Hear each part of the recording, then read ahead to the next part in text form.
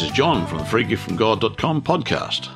I'm continuing to read the insights I found while seeking to understand what the scriptures say the true Church of God should look like.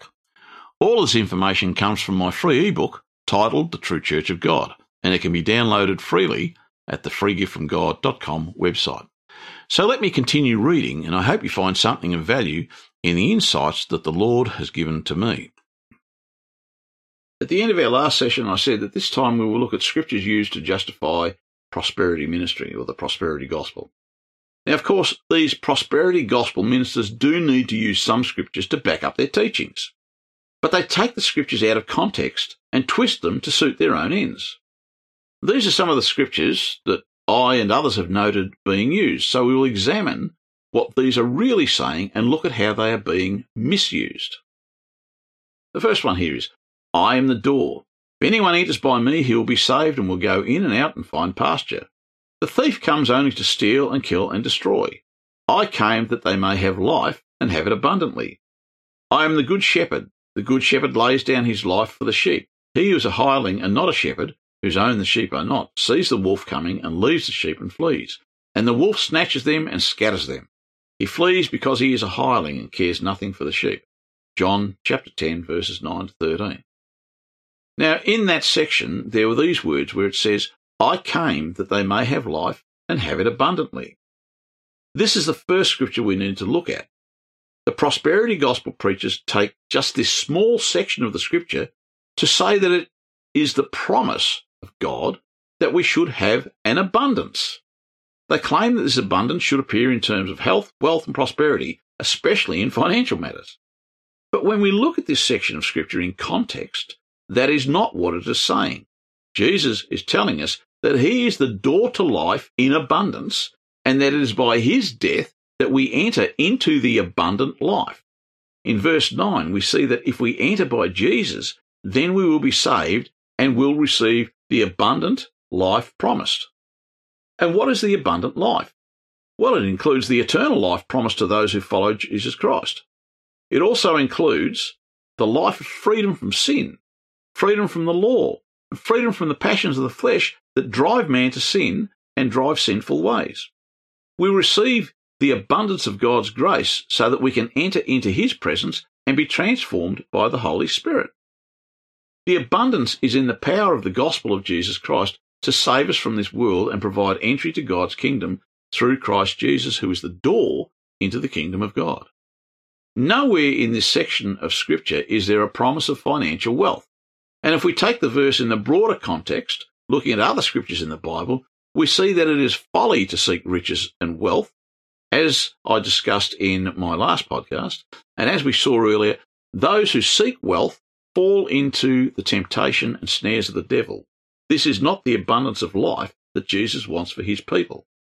What is interesting also in this section of Scripture is the second half from verse 12, where it talks about the hireling who is not a shepherd, but flees when trouble comes.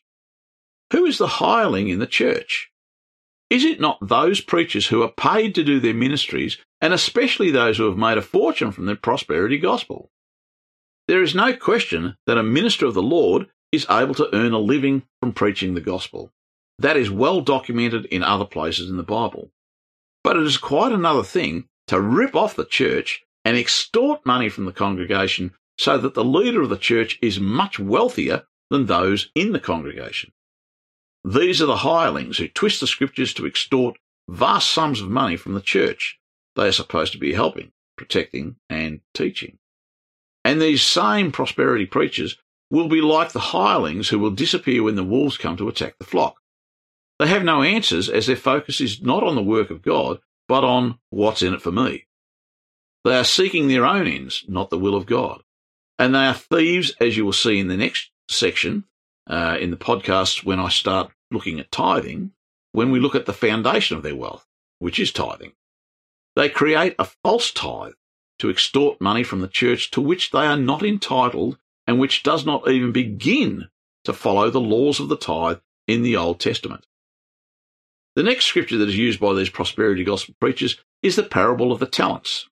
The whole section of scripture can be found in Matthew chapter 25, verses 14 to 30, but I'll only take the sections of this parable to show how they use it to justify the prosperity gospel. It says this: "For it will be as when a man going on a journey called his servants and entrusted them his property. To one he gave 5 talents, to another 2, to another 1, to each according to his ability. Then he went away. He who had received the 5 talents went at once and traded with them, and he made 5 talents more. So also he who had the 2 talents made 2 talents more. But he who had received the 1 talent went and dug in the ground and hid his master's money." Matthew 25, verses 14 to 18. These are the opening verses of the parable where we see a rich man handing some of his wealth across to his servants to use and grow his wealth while he goes on a journey. The inferences here are that the rich man is Christ. The servants are his ministers here on earth, and what he gives them is something of great value, as the talent was a highly valuable amount of money. But the Lord is not talking about money in this parable. He's using this as an example, but he's not talking about his servants going out to trade with money to make more money, which is how the prosperity gospel preachers view this scripture. If we look at the first verse in this section, we see that the man, who is the Lord, entrusts them with his property. What is his, Jesus Christ's, property? It is certainly not money, because money is not of God, as I've shown elsewhere in this series of podcasts. Jesus showed that money was the invention of man, not of God. So what was his property that he entrusted to his servants? It is the gospel of Jesus Christ. It is the gifts and abilities to do ministry in his service, and these are to be used to build up the people of the church so that they can come into maturity in Jesus Christ. It may also be the congregations of believers who are entrusted to the ministers for the purpose of growing the church. Then as we look at the next section of this parable, we see where the prosperity gospel preachers take this out of context to promote the increase of wealth as their goal. It says this: "Now after a long time the master of those servants came and settled accounts with them. And he who had received the 5 talents came forward, bringing 5 talents more, saying, 'Master, you delivered to me 5 talents, here I have made 5 talents more.' His master said to him, 'Well done, good and faithful servant. You have been faithful over a little, I will set you over much. Enter into the joy of your master.' And he also, who had the 2 talents, came forward, saying, 'Master, you delivered to me 2 talents. Here I have made 2 talents more.' His master said to him, 'Well done, good and faithful servant. You have been faithful over a little, I will set you over much. Enter into the joy of your master.' Matthew chapter 25, verses 19 to 23. 2 of the servants went out and used what was given to them to trade and to grow their master's wealth. The master praised them for their diligence and promised to set them over much. These servants were faithful over a little, and so they would receive much in return for their faithfulness. It can be easily seen then how the prosperity gospel preachers could take this scripture and twist it to show how a person could expect to be blessed financially. They say that if you sow the seed financially, it will be returned in due course in abundance, as they are set over much. And this logic is used to get the people to give more to the church on the premise that they will be blessed and get back a whole lot more. But it is a false logic. First, the Lord is not talking about money, as we have already noted. The growth in the talents of these 2 servants is not a financial growth, but a spiritual growth. And the promise to be set over much is not talking about money or wealth either. The blessings we receive from the Lord are spiritual, not financial. And besides, if we consider this at a deeper level, we see that the Lord was talking about how these servants traded these vast sums of money and doubled what they had received from the master. But when we see what the master says, we see how insignificant the Lord thought money was. He says, "Well done, good and faithful servant. You have been faithful over a little, I will set you over much." Matthew 25, verse 23. The Lord thinks of money, these talents, as little. Money is not an important thing to the Lord. It is a little thing in his mind. But the much that will be given is clearly not money, but the promises and blessings of the Lord of life. And yet these prosperity gospel preachers would have their congregations believe that wealth is one of the most important things. They say that your wealth is a measure of your faith, and that if you are poor, you don't have enough faith. This is a lie, and it is certainly not what the Lord is saying in this parable of the talents. Jesus was making the point that money is little and unimportant in comparison to the promises of God that come through being faithful. The next scripture works together with the parable of the talents. It says this, "And he answered them, To you it has been given to know the secrets of the kingdom of heaven, but to them it has not been given. For to him who has will more be given, and he will have abundance. But from him who has not, even what he has will be taken away." Matthew 13, verses 11 and 12. If you consider just the words in verse 12 where it says, "For to him who has will more be given, and he will have abundance," without considering the rest of the quote, it's easy to see how this could be twisted to suggest that you will get more and reap an abundance. But when you look at the verse in context, Jesus was not talking about an abundance of wealth, riches, or money. He was speaking of insights and understanding of the secrets of the kingdom of God. Those who are seeking and who have the hunger and thirst to understand the words of the Lord, i.e., those who have, in the terms of the scripture, will receive and be given more by the Lord. They will gain an abundance in the knowledge, insights, and wisdom in the knowledge of the gospel. This scripture is not about financial gain. It is about gaining the kingdom of God. And it is evident that when scriptures are twisted, those who are twisting them or who accept the twisted scriptures are not amongst those who have. The scripture continues by saying that those who have not, then even what they have will be taken away. What is it that every person has that could be taken away? Their life. We are all given a measure of life in this age to determine what we will do, to accept or reject Christ Jesus. Those who choose to reject Christ will lose what they have. They will lose their life. But those who accept Christ will be given more life. That is, they will have eternal life. Scripture says this, "And my God will supply every need of yours according to his riches in glory in Christ Jesus." Philippians chapter 4, verse 19. Again, it is easy to see how this scripture could be twisted to serve the prosperity gospel preachers. There is a promise and an offering from the Lord to supply every need in these words. But is it limited to financial needs? Is it even saying that financial needs are the primary aspect of this promise? No, it is not. The supply to meet our needs is, and I quote, "according to his riches in glory in Christ Jesus." The riches of glory in Christ Jesus has nothing to do with finances or money. His riches and his wealth are in the things of the Spirit that come through faith. While Christ may supply and can supply to meet a financial need, that is not his greatest promise. He offers us salvation and the hope of eternity, which cannot be bought. The last scripture I'll look at is certainly not the last one that is twisted and used by the prosperity gospel preachers.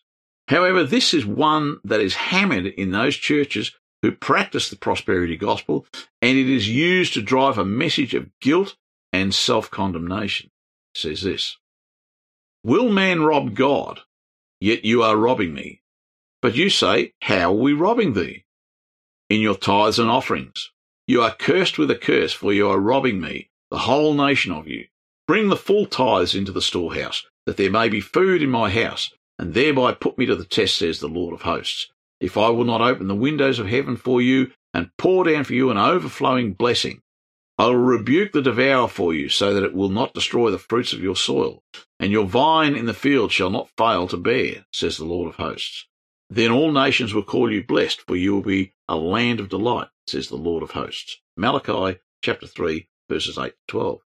I will cover this again in more detail when I talk about tithing in a few podcasts' time, because it is the scripture most used to force the congregation down the path of tithing and to keep them in guilt if they don't. First, we must understand who the scripture is directed at. These words of the prophet Malachi were directed to Israel, who were not keeping the commandments of God. Under the law, they were required to tithe, and the Levites were permitted to take the tithe from the other 11 tribes. The tithe was the inheritance of the Levites, and no one else was entitled to take the tithe but a member of the tribe of Levi. If anyone else took the tithes, they were effectively stealing the inheritance of Levi given to them by God. And the tithes were given to Levi in perpetuity. It was theirs forever. Today, the tithe still belongs only to the tribe of Levi, and no one else has the right to it. In the section when I talk about tithing, I'll discuss and explain all these things and more showing the scriptures that relate to these issues. But as for the rest of the people of Israel, they were failing to tithe according to the law, and so were in effect robbing God because part of the tithe was offered to enable the service in the temple. The Lord promised that if they would tithe correctly, as they should have been doing, then he would ensure they had plenty. He said he would open the windows of heaven and pour down overflowing blessings on the people of Israel. Now let's fast forward to today. You can easily see how the prosperity gospel preachers could use these words to justify tithing, to make people feel guilty for robbing God if they fail to tithe, and to use these words to justify tithing as a means to receive great blessings. Give your tithe and receive overflowing blessings poured down from God. This is the catch cry of the prosperity gospel preachers. After all, who wants to be accused of robbing God? And who doesn't want the overflowing blessings of the Lord? But Malachi was speaking to Israel, not the rest of the world. The problem was in Israel, who had the law and were not following it. It does not apply to us. When Christ died, he set us free from the law, and shows us this in Galatians 3, verses 22 to 27, and also in Romans chapter 7, verses 4 to 6.